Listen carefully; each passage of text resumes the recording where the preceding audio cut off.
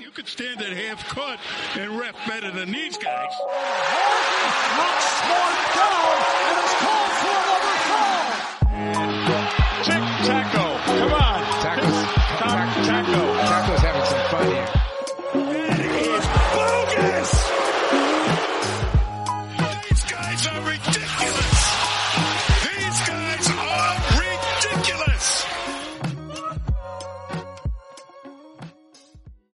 And we are back with another episode of From the Rafters. Sam and I are here recording on a Wednesday before the Celtics are taking on the Dallas Mavericks. And we are here with former Celtics and NBA writer for the Boston Herald, Steve Bulpett. How you doing today, Steve? Doing fine. How are you guys? Good. Thanks a whole lot for you. coming on. Yeah, we really appreciate it. Really appreciate it. So first thing we want to talk about was obviously Celtics lose a tough game to the Pelicans the other night. Marcus Smart, seemingly everything blowing up in his face. What do you take from that Marcus Smart performance? I know a lot of people were talking about how it's one of the worst he's had as a Celtic. Do you think that's an over-exaggeration, or do you think that truly was just a really, really poor game for Marcus? I mean, yeah, he screwed up a couple times really bad, but he also made some big plays. So,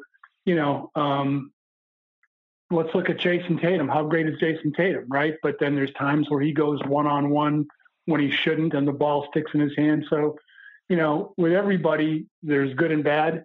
I'm not trying to say that Marcus Smart's as good as Jason Tatum, but, if you want what Marcus Smart gives you, you're going to have to take what Marcus Smart also brings on the other side sometimes.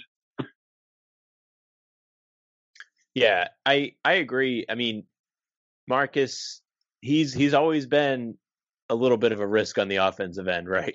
But on the defensive end, he always brings you the grit and toughness. Unfortunately, he had the little mishap where he shot the ball from half court. But, it's just one for the blooper reel, I guess. For sure, yeah. I mean, you get the give and take, like you said, Steven. I saw a tweet that you put out about the last 2-minute report and the NBA saying, oh, yeah, that should have been a foul on Marcus Smart, the one he was complaining about when he got ejected. What did you see in that play? Did you agree with that last 2-minute report that Smart should have been called for a foul against Steven Adams? Do you think Adams should have been called for a foul, or do you think no call was the right play there? Well, if you look at it, first of all, referees in real time, I'm amazed that people don't understand what they're trying to do and what they have to see. It's like, sometimes it's like, okay, stand in a blender. We're going to put a bunch of ingredients in and spin it around, and you got to pick out the blueberries. But in real time, it probably looked like Marcus took a charge. But if you look at it on the video, he does put his arm around Steven Adams, and that technically should be a foul on Marcus. But Marcus, he makes those plays a lot. He's been warned and fined by the league for flopping and all those things. And, again, it's he's trying to make a play. And if it had worked out, it would have been great for the Celtics.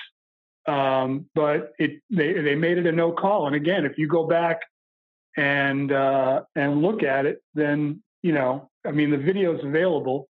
Check it out. It technically is a foul on Marcus. Yeah, that was a tough one. I was watching it at work at the news station, but I mean, I can absolutely see why he was so upset, even though, like you say, he did hook him. We've seen that call a couple times before, and they were saying on the broadcast that they drew up that play solely to have Marcus set a screen that he could potentially get run over. I think he missed out on getting a couple calls because of his reputation around the league as being a flopper. Whether he flops or not, I mean, he got run over a lot in that Pelicans game. He was on the floor a lot trying to guard Zion. Zion, just the way he plays, he just goes right through guys. So I'd imagine his frustration throughout the whole game of being on the floor, not getting calls. And then he had a couple soft calls the other way or not soft, but like they gave the flagrant to Tatum. And then I believe there was one on Marcus, which was probably more of a flagrant than the Tatum one. But I can see why he was frustrated for sure. Yeah, just definitely overall just a tough game for Marcus Smart to deal with, obviously ending in that ejection. And another guy who had a tough game in his Celtics debut. Evan Fournier, 0 for 10 from the field, 0 for 5 from deep. If tough's the way you want to put it, that's one way. Straight out bad might be another. What do you see from Fournier in that game? And are you worried moving forward, or do you think this is just, a blip on the radar? I'm concerned that Evan Fournier will never make another shot again in the NBA. I think his career is over. I think, he's made his last bucket, and I hope it was a good one because that'll be it. And, he'll be back in France within a year, or actually within a few months, and looking back on just an awful last chapter of his basketball life. I don't know where he can play again after this. His last bucket was a good one. It was a game winner for Orlando, if I'm not mistaken, right, Jack? Yeah, it was. Yeah. It was, yeah. Yeah. Guy comes into a game. It's his first one for a new team. He wants to do well. And the worst thing you can do offensively is having conscious thought. It's got to be instinct. And when all of a sudden you miss a couple and now you're thinking about your shot, offensively, a mind is a terrible thing. You want to have that stuff on the computer chip and just have it be by instinct and get into a groove, get into a zone, and, you start pressing, and there you have it. I think any basketball person could look at that game and just feel bad, feel awful for Evan Fournier. Yeah, I felt it too, because he wants to do well. He's excited. It's the first game where there's fans in the Garden. Obviously, it's his debut, and there's all the, the myth, lore, whatever you want to call it, about Celtics fans being such great fans, and they end up booing him by the end of the night. It's a brutal debut story for him, but I'm sure he'll bounce back. Obviously, Brad Stevens said that he had confidence in him to bounce back. He said he's going to score a lot of buckets for the Celtics. So I'm excited to see how he responds against the Mavericks later on. For sure, yeah, especially with Brown being out in that game against the Pelicans. Hopefully Brown gets a chance to play tonight against the Mavs. But talking about new guys, we mentioned Evan Fournier. Let's talk about another guy who's stolen the hearts of Boston fans already. Luke Kornet comes in as a throw-in piece in that Daniel Theis trade, has a huge game against the Thunder, has another decent game against the Pelicans. Looking at the Celtics center rotation, I'm not saying Luke Kornet's going to come in and start. He's a nice bench piece, but what do you see with Luke Kornet and with the Celtics center rotation as a whole, with Tristan Thompson coming back hopefully soon? Well, he checks some of the key boxes that Brad Stevens is looking for in the offense that the Celtics run. But just the same way you wouldn't use a small sample size to indict Evan Fournier, you wouldn't use a small sample size to send Luke Kornet to Springfield. Look, when the deal happened, the general idea was that he was probably never going to play. He was going to get waived. But it's an opportunity league, and we'll see what happens from here. The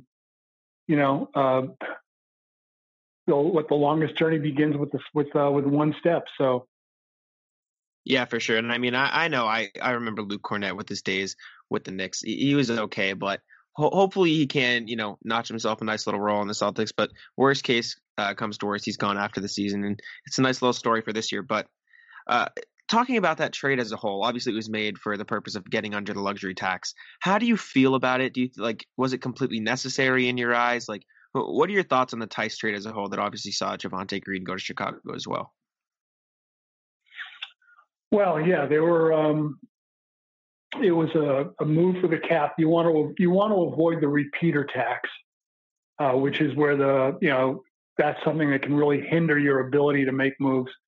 But it was also clearing time for Rob Williams, and they had to look at it and say, as good as Daniel Theis has been, and I think he's played really good ball, and he's just been that kind of guy that, you're really happy for a guy like Daniel Theis' success, because, whereas a lot of guys, when someone large is bearing down on them, preparing to dunk, a lot of guys will, exit stage left and try to avoid the poster.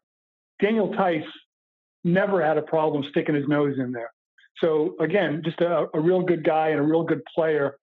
But you had to wonder, how far were you going to get with Daniel Tice? Defensively, was he going to be able to do the things you needed? So, yeah. And the other part that's, we're leaving out here too is when the summer comes, what are your odds of being able to re-sign Daniel Tice? Are you going to be able to pay what he's going to be worth on the open market? So, it was a move that was kind of out of the blue a little bit, but that's understandable. I think the Fournier move is, you could have more questions with that on, spending a chunk of the traded player exception on a guy that's going to be a free agent after the season. This is a good point at the end about the Fournier thing, where we all really don't think about that. The first thing I thought, I was like, wow, that's like free. I mean, I knew he was expiring, but I was really pumped. I hate trades. I hate talking trades because I hate giving things up. And Daniel Tice was something I didn't particularly want to give up. I'm okay with it. I think they got an all right return, but he had been playing really good ball for the last couple of years, especially stepping into the starting role after Horford left. And I was sad to see him go. He had a good debut for the Bulls. And as you tweeted out, it killed me. The war on Tice has come to an end, right, Steve? They didn't even call any fouls on him through his first game. I don't know. I think the officials may get together on a conference call and say, yeah, by the way, Daniel Tice, the guy for Chicago, that's him. I don't think they recognize him without a Celtics uniform. They weren't ready yet. Look, I think, like I said, referee talk to me is just it's a bunch of BS. And people that complain about calls, it's like, if you knew these guys, if you knew the referees, the idea that they're playing favorites, that this and that is just ludicrous. But I will say that I have seen games where Daniel Tice has walked out from the bench to the center circle for the opening tip, and he already has 2 fouls. Absolutely brutal. The war on Tice, I mean, who knows if it'll continue in Chicago. Maybe you're right, Steve. They need to get hip to the New Jersey colors he's wearing, the red and black instead of the green and white. But I agree with your sentiment about the foul thing. I mean, we saw a couple games ago the Celtics just continuously not get back on defense after complaining on foul calls. And it gets annoying after a while because you got to get used to it. Jason Tatum talked about it post-game. He said, you just got to get right through it and you got to keep playing. We can't let it get in our heads, everything like that. And Kemba Walker was probably one of the main guys who was doing it. And that reminded me, I wanted your thoughts on Kemba's season so far. Obviously, there are these rumors going on that, he might get traded in the offseason. Danny tried to trade him last offseason. Where do you see Kemba's future with the team being at right now? And then how do you like his play so far this season? Well, I think as far as the future goes, you got to let this year play out and see what happens. As far as this year with him, when he came back from being out so long, he had some up and down games. But the last couple of games, he's played really well. And I don't think there's any coincidence that he's playing better and the Celtics are playing with much more pace. They're pushing the ball a lot more. I don't think that's an accident. I've been, talking to friends and other people and basketball people about that the last few days. The Celtics are definitely been playing with more pace the last couple, and that is a style that certainly suits everybody on that team, whether they want to realize it or not. But it certainly suits Kemba. So, I'm willing to say to let things play out and see how things work out with him. But as always, if you can find a good move, you make it. Yeah, I love the pace. I completely agree with you. The Celtics are absolutely at their best when they're out running because that's where the easiest buckets are. It's usually an easy layup unless, the Fournier miss. At least Pritchard was with him on that break. But going back to the referees, I didn't get to jab in with Jack. I agree with that too. I really hate when the guys complain about the refs. Tatum, I was surprised he was the one talking about it. He's usually always got his arms up in the air, and I always get frustrated when he will complain. But they got to get through it, because even if the refs are bad, we can complain all we want. They still didn't play a complete game. You can knock Fournier for being 0 of 10. That's definitely something that will improve and should have improved in that game. Would have gave him a better shot to win. Marcus Smart missed a lot of shots, unfortunately. There's always room for improvement despite the officials. And I think the players need to realize that, including Kemba, who's had a brutal whistle this season. Well, and you look at, here's one thing you can say about officiating and just basketball in general. The whistle generally favors the more aggressive team. And you look at when the Celtics make their runs, they extend their defense. They're playing. They're not just reaching, but they're moving their feet, and that gets you a better whistle. The referees, if you're reaching, that's like a signal right there. And the Celtics in the game the other night, what happened? Like third quarter, all of a sudden, the defensive intensity goes away, and you're like they're playing like sitting ducks.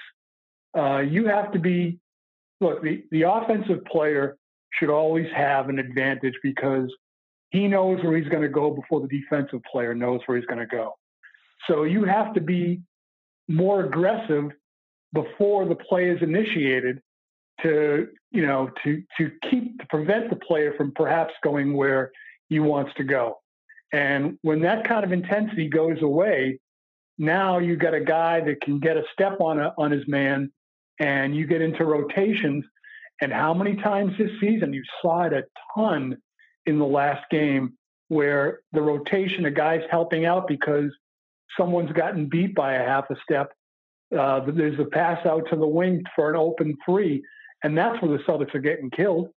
So, you got to play your man head up better so that you don't require help.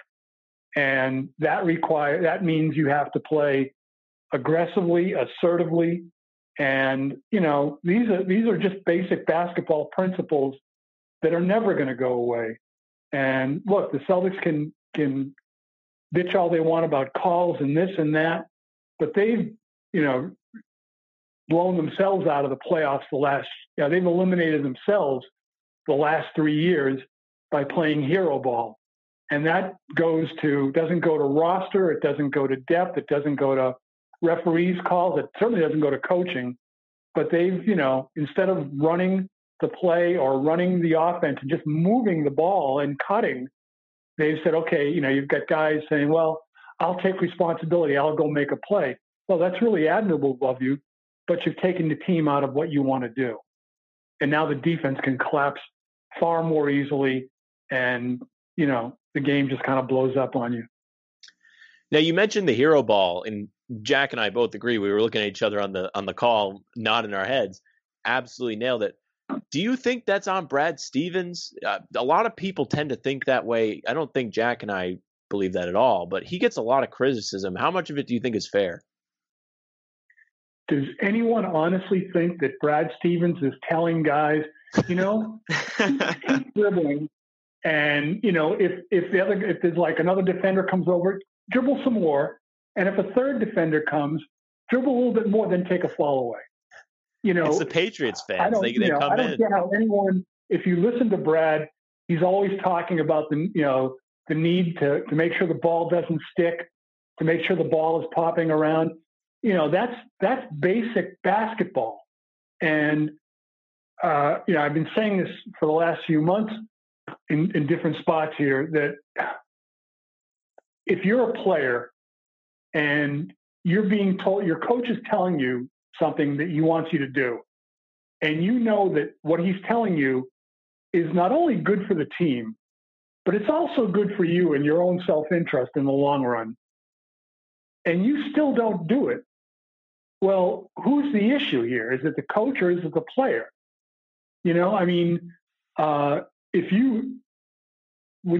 Offense is tough, and guys that can make tough shots, well, that's cool. but you really want to make easier shots. And if the ball is moving, you're giving the defense a chance to mess up and miss a rotation the same way we were talking about the Celtics a moment ago, right? And how much better would Jaylen Brown and Jason Tatum and all these guys be as finishers, like catch the ball and be able to just finish without having to put it on the floor? You saw last game, was it, I think Tatum had a really good pocket lay down pass for a dunk. This stuff is basic basketball 101. And, I don't get it. And look, I get it. The guys are young and all these different things, and they're trying to establish themselves. But when, what's the definition of insanity is repeating the same behavior and expecting different results. Yeah. That I like the point about the finishing. And I think that is why, the fans and, everyone is clamoring for more Robert Williams, because that's all he does is finish. He's not having to create shots. He goes up and gets the ball and finishes. And I think Jaylen Brown. He's also good with passes too. Yeah. I mean, how many times he made a real nice pass to the Tatum last game, cutting? That's the thing is, that kind of basketball feeds on itself and grows. But if you're cutting and you're not seeing the ball, how much more willing are you going to be to cut the next time? And that's the game. You cut, you take someone with you, that opens up a space. And that's where space gets created. But even if you're just moving the ball around the perimeter, what's the value necessarily? You've got to get guys moving and cutting. And, how many times have you seen, and Tice was really good at this, and you saw it from Rob Williams last game a couple of times. A guy like Tatum drives to the basket, you score. You go, wow, what a great play by Tatum, drove and scored. Now, he didn't make the play. It was Tice sealing the defender that made the play.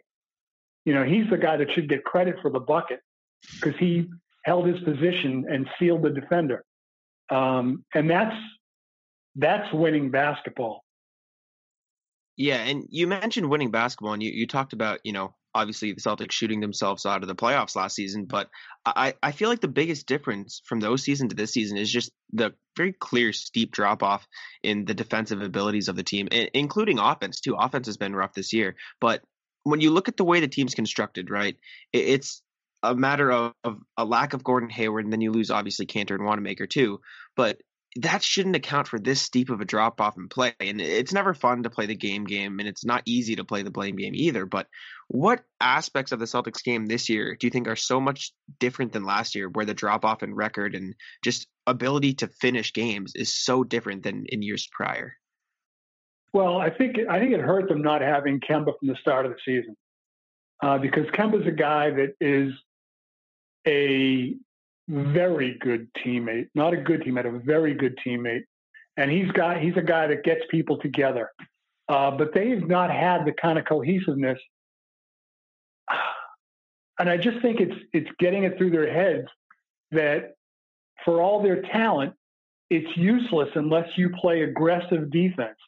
And that'll feed into what you want individually, because tough defense leads to opportunity basket. You create turnovers, you go the other way with numbers, opportunity baskets, you score easily, and life is good. And look, when you're playing that kind of defense and you're playing passing, cutting offense, the ball's going to find energy. And, that puts you in the zone you want to be in as a team. It just, there's so many examples of what you need to do. And for all the issues you can say, look, and I said before the season that as much as Gordon Hayward was in a difficult situation here, that ball movement and cutting were probably the biggest problem with this team, and it getting eliminated last year and even the year before that, and certainly the year before that when they lost in Game 7 at home to Cleveland. But Gordon Hayward was a guy that you could count on to play the right way, to move the basketball, to pass and cut. and it was going to be difficult. You were going to miss what he brought you. But with all that said, it is certainly within the capabilities of the players who remain to play that way, to move the ball, to cut. And again, the rewards are great. Team-wise, individual-wise, you'll get your numbers and you'll be shooting a higher percentage because you'll be taking better shots. I mean, Utah's a very good basketball team, but their shooters, the percentage that those guys shoot from three is greatly enhanced by the way they move the basketball, by the way they give it up unselfishly. And that's why Utah shoots so well. You can't just say, well, the Celtics don't have shooters that are that good. Well, give the guys that are in the Celtics, give them open shots in rhythm, into out, squared up, and then look at their shooting percentage. Yeah, I think the shooters on the Celtics aren't that bad. I mean, we see a lot of inconsistency from certain guys, like Shemi. Shemi's someone that, like, he'll have a game where he scores 20 points, then he can't get a basket. Grant Williams is a guy that, for some reason, I believe every time he shoots the ball, it's going to go in. I think I have false confidence in Grant for some reason. And then obviously Brown, Tatum, Kemba, Marcus can be a good 7 for 9 against Milwaukee on Friday, I believe. I mean, he is someone that is a streaky guy as well. So they have the capabilities to do that. What kind of shots is he getting? That's what you got to look at. Right. If he's coming down and he's flinging it up, that's one thing. But is he getting shots where he's squared up in the perimeter, someone's getting a penetration to the paint, and then passing it out to a squared up Marcus? There's nothing wrong with his mechanics. You certainly see it at the free throw line. Nothing wrong with his mechanics. Yeah. I'm really looking forward to this second half of the season, if you will, because they did bring in more quote unquote shooters despite having guys around the team. Like we already talked about Cornette.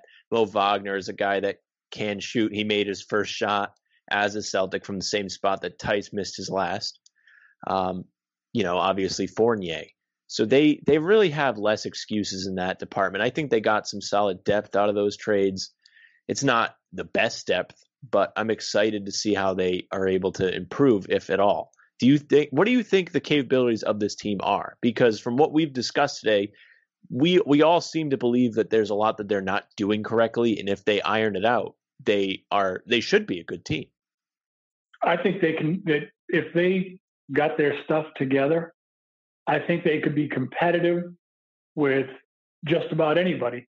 But the way I look at, saying where do teams fit, the way I judge that for right or wrong is you look at a team, you look at its roster and say, if they played to their maximum capability, and both teams in that game and series played to their maximum capability, who would win? Now, if you look at individual player talents, and no one can touch Brooklyn, right? But I want to see Brooklyn with Durant, Kyrie Irving, and James Harden on the floor together, and I want to see how that works, not only from a basketball point of view, but I want to see the sociological and psychological study of that one. I want to see where the ball goes and how willing guys are to sacrifice and play for the greater good at times, or will other instincts kick in? But if you look at it, Kyrie Irving, Durant, James Harden, in terms of pure basketball talent, there's certainly 3 of the top 10 in the league, right? I mean, Kyrie, for all his whatever, is an incredibly gifted basketball player. My God, that guy is good. Right. And, Harden shows what he can do. And as good as Kyrie and Harden are, Durant may be even greater. So that's kind of hard to fathom all that talent in one situation. And now, a quick word from our sponsor. Yeah, I mean, it really might be the most purely, like you said, basketball talented trio the league has seen, which is scary. But you do need to see them on the floor. And don't get me started, bro. I mean, 35-year-old LaMarcus Aldridge is going to come in and average 30 a game with the way he's being hyped up by the media. So you can't sleep on him either. And then Blake Griffin too. So they've got some really elite all-star talent. Do you have a problem with the buyout, Steve? Because we've been talking a lot about this lately, about the buyout market and how guys are, I don't know if you want to call it quitting on teams, but they just they're giving up and then they go and join a contender. Is there a problem with that? Well, I mean, I wouldn't be looking so much to illustrate your point. I think I'd be looking more at what happened with what James Harden did with Houston than the buyout market per se.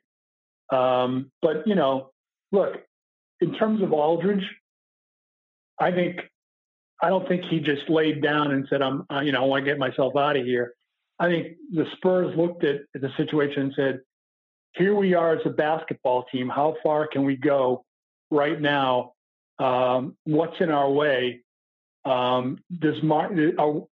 LaMarcus Aldridge going to be here when we have a chance to be good again? And I think that's just basically teams. You have to look at the situation and make those kind of judgments, because it's not just about gathering as many good players as you can and rolling the ball out and let's go play.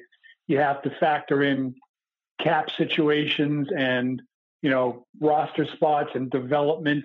Look,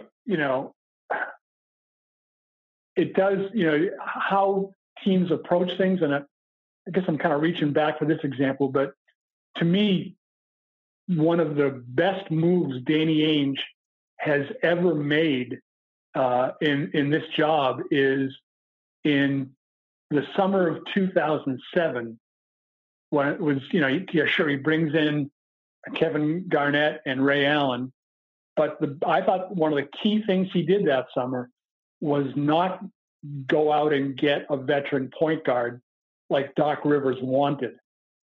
Danny Ainge forced Doc Rivers to play Rajon Rondo. And, I think there might be a little some of that now with, I'm a Jeff Teague believer. But I think that Danny moving on from Teague, it was roster spot and this and that. But I think he was kind of forcing Brad to play Peyton Pritchett more. Not that Brad had a real problem with that, but as well as Teague had played the last couple of games, anyway, I think, to get to your point again, it does feel weird when guys get buyouts and then kind of go join a wagon. But hey, the Celtics have benefited from that in the past. Maybe not to the degree of like an all-star player, but do the Celtics win in 2008 if PJ Brown doesn't get bought out and come to the Celtics? Right. He had a big shot against Cleveland in Game 7 for sure. Two other young guys you mentioned, Pritchard, Nesmith, and Langford. Langford more specifically will be coming back into the lineup somewhat soon. He's questionable for tonight's game. What are your expectations for the two of those guys? Well, I mean, it's you got to see. We're not in at practices, so we don't know, a lot of stuff. So you kind of have to judge by what limited view you've had on guys. So, Nesmith, from what I've seen so far this year, he's kind of intriguing. But, could he be playing more earlier on? I kind of think so. But again, we're not there at practice inside and seeing how he's doing in those situations. But could Aaron Nesmith be Duncan Robinson? There was a guy that Miami gave him the ball and said, "Go ahead, fire away." Because if I look at one thing that may be making you a little bit uneasy right now about Aaron Nesmith is, he comes into games and he's trying to be a shooter, but first of all, is he getting good shots? And that goes back to the discussion about the offense. but you want to see him be able to develop that kind of confidence and that kind of rhythm and just instinct. So he's a guy that he certainly intrigues me. And the limited view we've had of Romeo Langford, he's a guy that just kind of got a scoring knack. So, I don't expect a whole lot because he's coming back from injury, and then he gets the setback of COVID, and we still don't know how that's going to affect him. It certainly affected Jason Tatum when he came back. So, I guess, you don't want to answer a question with a question, but I've still got huge, I think those are open questions about how those guys fit now and going forward. For sure, yeah. I'm definitely intrigued at Romeo Langford. We obviously haven't seen much of him in the past year, but a lot of people are saying he could be an important piece to the Celtics rotation. So I'm looking forward to him entering it once again. I mean, he's a myth at this point, so I guess we'll see. But I know, Sam, you had a couple things you wanted to mention before we wrap up this interview. Thank you, Steve, again for joining us. But Sam, go ahead. Yeah, Steve, every time we have a first-time guest on the show, I run through a couple of, I guess, fan-based questions, different things about your Celtics fandom, whether or not you grew up as a fan. You've covered the team for 10 years, so I have a few questions. Do you have a favorite piece? You covered them for 10 years for the Herald, right? You're a little short, but that's okay. Enlighten me, please. I'm so sorry. Since 1985. Yeah, so you have your fair share of experience with the team. 35 years. I'm so sorry. You cut his years in a third. Oh no. I'm sorry. I actually played in the Old Garden. I played a high school game in the Old Garden. Did you? Yeah. That's so awesome. I'm not upset, but I wish I got to experience the Old Garden. I was born in '98, not to make you feel old, but we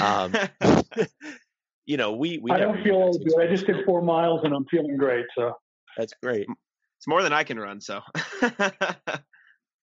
so 2 things. Number 1, ask your question. Number 2, get off my lawn.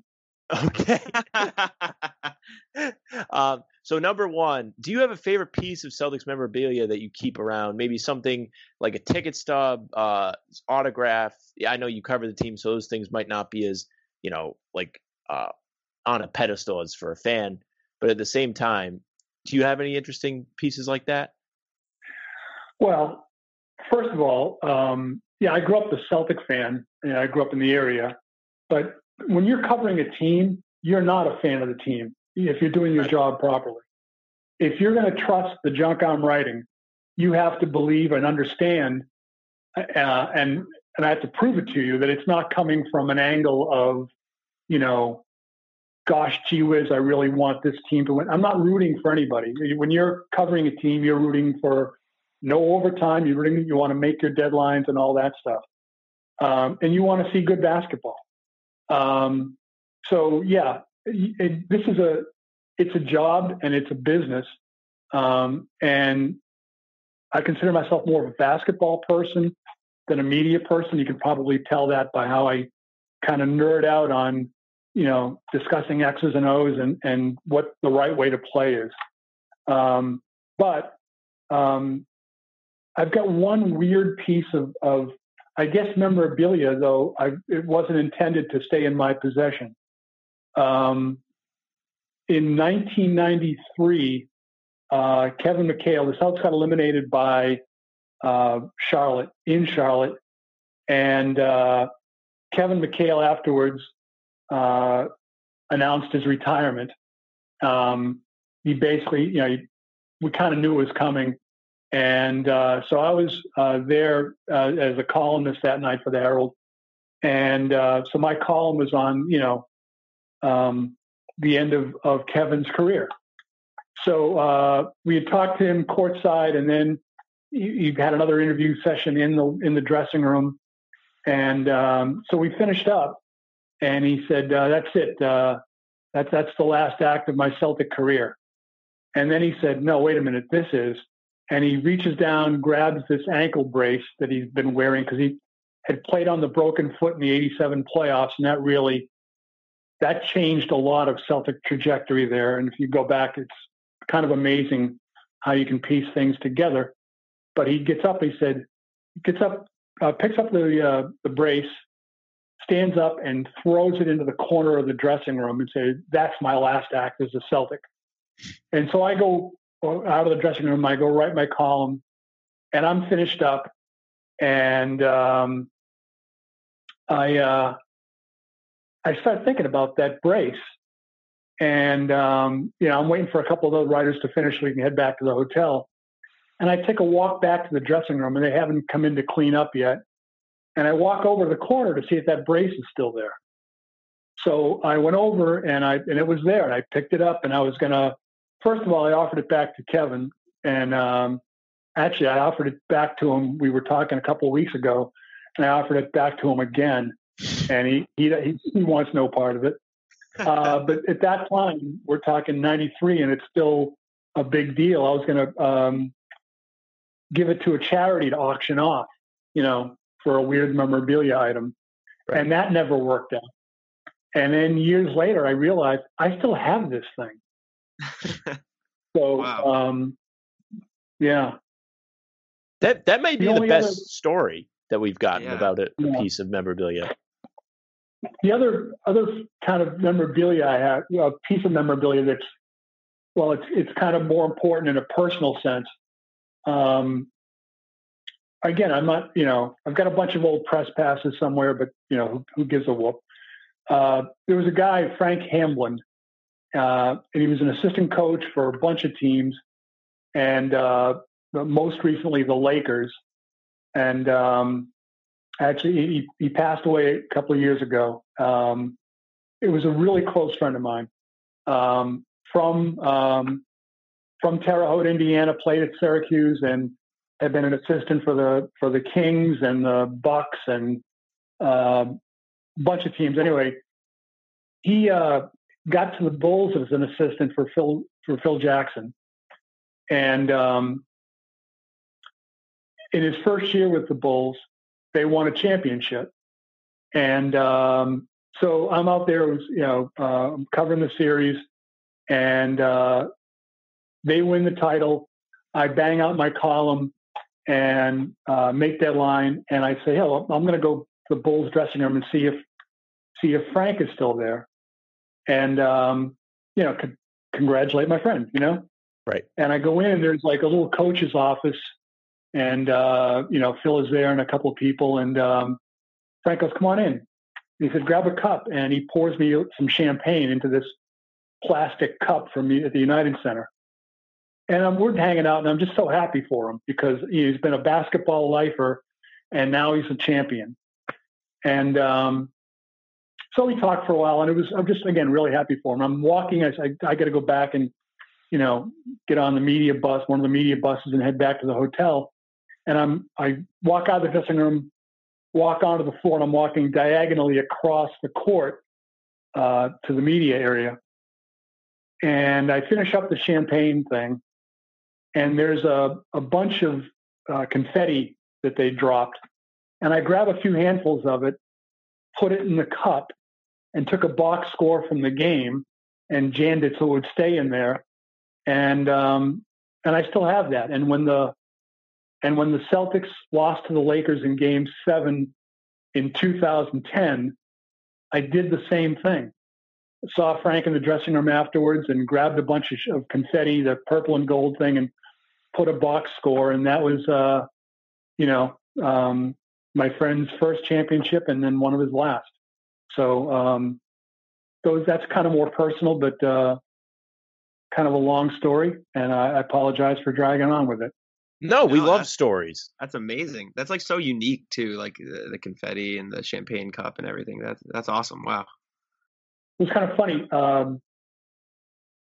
In 2010, the Celtics lose Game 7, a game they never should have lost, to the Lakers. And I was staying out in the Marina Del Rey, and driving back, and I'm thinking, there's no way Frank, hung around the victory party and stuff. And I veered off on the way to the Marina and went to Playa del Rey. There's a little dive bar there that Frank would hang out at, and sometimes Phil would stop in as well, Phil Jackson. But anyway, I walk in and there's Frank, and we had a good discussion about the game. And I took some of the confetti. I put some in my pocket, and I dropped it over his head too. So that's awesome. Wow.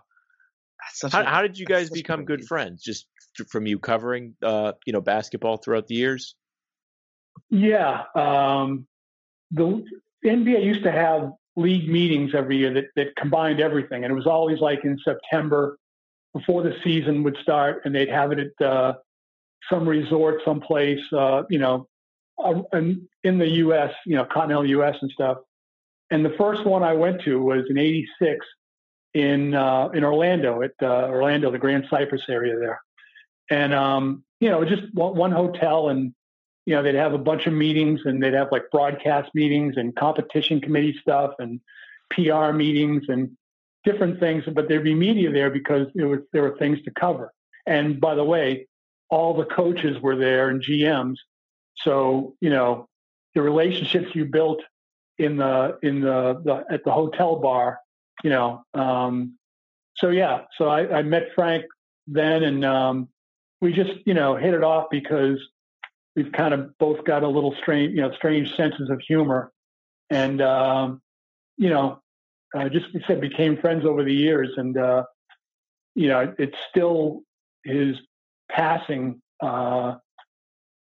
still kills me. But a really, really good guy.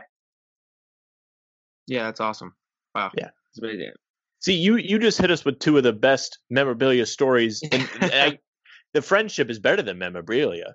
I mean, you knocked it out of the park. Wow. Yeah, it's funny. Now Kobe was great over the years. Kobe was very good to the Boston Herald. I'll say that. But when Phil Jackson first got to the Lakers, he was trying to get Kobe he was trying to institute the triangle offense. And anyway, I'd gone out early for a Celtics game, and Frank Hamblin and I met up at this. I don't think it's even there anymore, in the Marina, Jerry's Deli. And after the game, and it was like I think it was a 24-hour place or something. Anyway, I remember asking him, about how much of the time is Kobe running your stuff, stuff you want him to run. And I think Frank said he's running it about half the time. He goes, and what's interesting is when he's not running it, the way that the triangle's set up, he not only has to beat his man, but he has to beat our guy who's in the way of him. And he's still doing that too. So that's how good Kobe was. Classic. That sounds like Kobe from everything, everyone tells about him. A lot of people always have good things to say about him when we, ask about interviews and things like that with different media members. He sounded like he was like a really good guy to talk to. He understood everybody's job and he gave good answers, always respectful. Yeah. And you had to understand Kobe too. And I remember it was he played in the rookie All-Star game, the rookie sophomore game, whatever, was in Cleveland one year. And I remember he's playing in this game and he's firing up, and Mark Heisler from the LA Times, after one particularly Kobe-ish play, turns to me and says, "That's Kobe in a nutshell, talented, nuts." But he's a guy that understood things. And, I remember it was at one of the last times I did a private sit down with him. He was injured. He was out injured. And I saw him in a game, and I said, I'd gone in early. I said, "I need to talk to you." And he said, "Well, because I haven't been talking to media now because I've been out injured." He goes, "Come to practice tomorrow. And when they let the media in, go to the back hallway, And so I did. And then he actually, that was the interview where he sat down and opened up to me about how much he really, really loved Boston and how much he loved the fans, he loved the passion, and he loved beating the Celtics, but he just how much he really loved the city and all those things. And he talked about how when they lost the championship in 2008, how the Garden, they kept playing the Dropkick Murphys song "Shipping Up to Boston," and that next summer he told me that he had played that song during his workouts just to piss himself off and motivate him. And sounds about right. I had tried. I'd also gotten to know Ken Casey, the singer from Dropkick Murphys, and I had tried so hard to get them on a phone together, and we tried a couple of times, but we just kept missing that. And I really wanted to do it and put it on the phone, on speakerphone, because I wanted to record that puppy and tell that story. But yeah. Anyway, yeah, Kobe. I'm not sure how he got down this rabbit hole, but I really would have been interested to see what Kobe's next chapters would have been. Mm-hmm. I'm sure they would have been really interesting. He wouldn't have just faded into the sunset. There was a guy that was driven to do wild stuff, and I mean, pretty great stuff. Yeah, for sure. The next question we always get into, it's hard to follow up Kobe with anything, but I'm sure you have some great moments that you've been at. You covered the team for more than 10 years. News to me. I'm again sorry about that, but you've seen it all. So do you have a favorite moment that you've got to be at the Garden for? Maybe not a championship because those are easy, but a lot of people will say. My particular favorite was probably I got to go to Paul Pierce Day, his last game at the Garden. That was pretty awesome. So anything along those lines and why?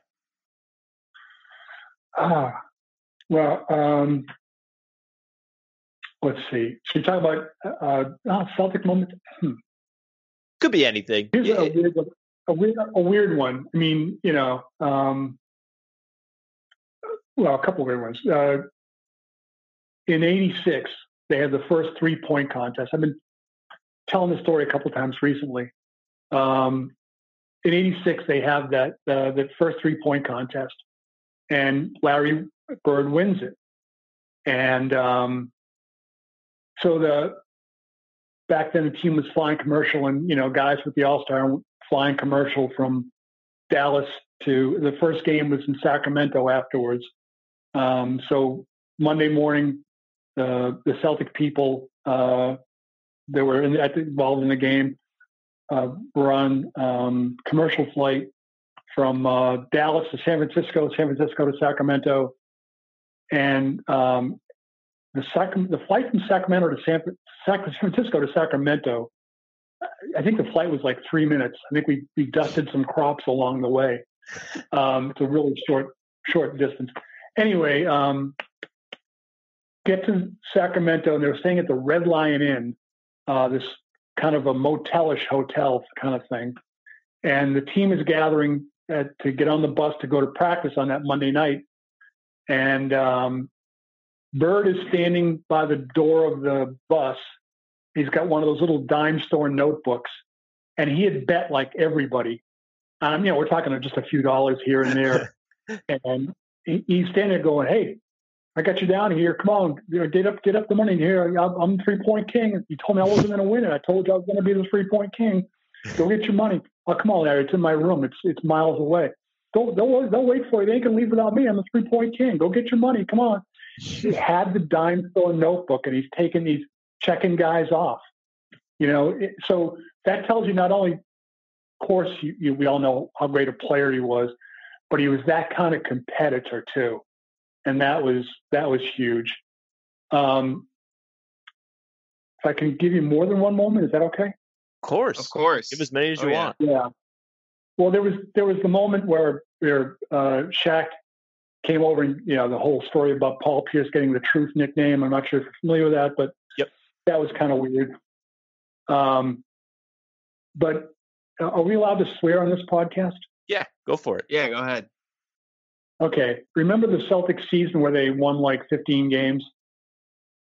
Which one? Not in the 90s, right? In the 2000s. Yeah. The one before the big three? Like right before? Yeah. Yep. Yeah, and well, I think ML was coaching, and anyway, the Celtics would come out of the dressing room and they would meet in the hallway and the players would have like a quick huddle, and then like 1, 2, 3 Celtics and go out to the game. And at that point in the pregame, that hallway is kind of cordoned off from media. Like you're able to go through there back and forth before that, but then a couple minutes before, they really don't want anyone else in there. And I had been talking to someone down the end of the hallway and in a little alcove there. And when I finished, I poked my head out, and all of a sudden there's the Celtic players in the middle. And it's usually someone will say something. This is before the last game of that season. Excuse me. And usually someone will say, something inspirational like, well, we got to go get them tonight. And, 1, 2, 3 Celtics. And they, run onto the court. Well, the guys get into that little huddle, and there's like a kind of an awkward pause of silence, and a voice in the middle, and I've confirmed with him later, it was Rick Fox, just paused and said, let's get this fucking thing over with. And they went out. Oh my gosh. Wow. Weird. I mean, yeah, if I won that many games in a season. It's gonna be like really take a toll on them to go out and lose all the time, It's gonna be tough for some guys. Yeah. I mean, they are getting paid quite a bit, so can't be the worst. Yeah, for sure. And then one more thing I'll ask, and then we'll let you get up out of here. Do you have a favorite story that you got to cover? Any column that you wrote that sticks out in particular? Well, the thing about when Shaq, kind of, the beginning of the Paul Pierce Truth nickname it was a weird story. Well, interesting story. But honestly, like I'm under no illusion that this job is has any great importance to anyone. You know what I mean? In terms of, you can look at pretty much every other job in the world is more important in the overall grand scheme of things than what I tell you the basketball score. Big whoop. But it's not often that you get to do something you think might help somebody, and there were a couple times that happened. I said, okay, something, I didn't just tell you the score today. And there was once where they had a Celtic road trip was ending, a West Coast trip was ending in Denver. And so you have to do your stuff that night, but then you have to grab an extra story that you can write the next day for the following day's paper. And so I pulled aside Danny Fortson, if you remember him. And he'd been starting to play a little bit better. And I said, Rick Pitino said, that if you get better with the plays, he's going to play you more. And he said, well, it's a little bit tough. And he's a guy I developed a little bit of a relationship with because he'd gone to the University of Cincinnati and I'd gone to Dayton, and we'd kind of busted each other's chops about that little rivalry back when it was one. And he said, well, it's been a little bit difficult for me because I don't learn the same way that other guys do because I've got dyslexia. And there's like a pause. And back then, like we've come to the point now where people understand what dyslexia is and what it isn't now. But back then, it was still had kind of a stigma to it, People didn't quite understand it in the general sense. The general public didn't understand it quite that way. And I paused, said, Danny, do you want to tell me this? Do we want to talk about this? Because you don't want to put a guy in a bad position with something personal like that. Right. And he paused, looked at me, and said, yeah, let's talk about this. So we go in and we talk about the whole thing. Now, I finished my stuff for that night. Now the next day I've got to write this story, but it's incumbent upon me to make sure that people know that this is, this does not mean that Danny Fortson's a dumb person. It means he's got this learning issue that a lot of people have. And again, this was back before internet. So I remember calling my paper the next day before I got on the flight, and I ended up working it out with the editor on duty that day that, hey, look, I gotta, I want control over the headline of this story, which writers don't, but I said, it's a sensitive story. And I'm not gonna tell you what it is. I'm not gonna write it. And he said, well, if it's important to you, go ahead. And, he granted that. And then I couldn't figure out how to get into the story, how to start it. And then I called back a while later and said, look, I need you to go to the paper's library, the morgue, and search and find out, get me a list of famous people who've had dyslexia. And so he did. And so I was able to write the story. And the lead was something like Danny Fortson has something in common with, I don't know, I don't remember the people, like Einstein, Picasso, Bing Bing, all these, whatever, period. Next paragraph, he has dyslexia, period. Next paragraph. And I was able to take any stupid stigma off it, stupid in the sense that someone else might look at it improperly, and write the story. And, so if there was a kid whose parents might have read the story, or the kid might have read the story, and, his parents could tell him, hey, look, here's this big tough guy who's playing in the NBA, and he's got dyslexia too. And so, you don't need to feel like you're, to the child, you don't need to feel like you're isolated or, here's all these famous people have it. And this big tough guy with muscles has it, and look at him. And so maybe, life could be a little bit easier for someone like that, And if I can, God, I wanted this to be a brief thing, and now we're going on and on, but can I tell you one more quick one? No. Please, we're fine. Please. We just don't want to hold you up. If you want to stay and chat, we got you. I've got to go. I still got to go to the gym. After your 4 miles? Oh, wow. I'm impressed. It's a little difficult. Weight work is difficult. It's hard for me to go in and, take crap from inanimate objects, but I will do it. Tough when metal is laughing at you. You remember when Magic Johnson, he had the whole HIV thing, right? Yeah. And then he made a comeback. He was playing, right? And so the Celtics were out in LA to play the Clippers, and this is to tell you how long ago it was. I realized I would have a chance to get from the Celtic practice over to a Laker practice. They were in town and they were practicing over at the Forum. Again, we're talking way back. And there had been a story in the paper, in the Herald, about that someone on a news site had talked to high school kids. And back then, the HIV/AIDS was still a major issue. It still is, but, we appear to have found ways to deal with it somewhat. But this person was talking to high school kids who were saying, hey, this isn't a big deal. Look at Magic. Magic, he's back playing, and, and look, he's even heavy, because back then people thought, well, you just kind of wither away and die. So right.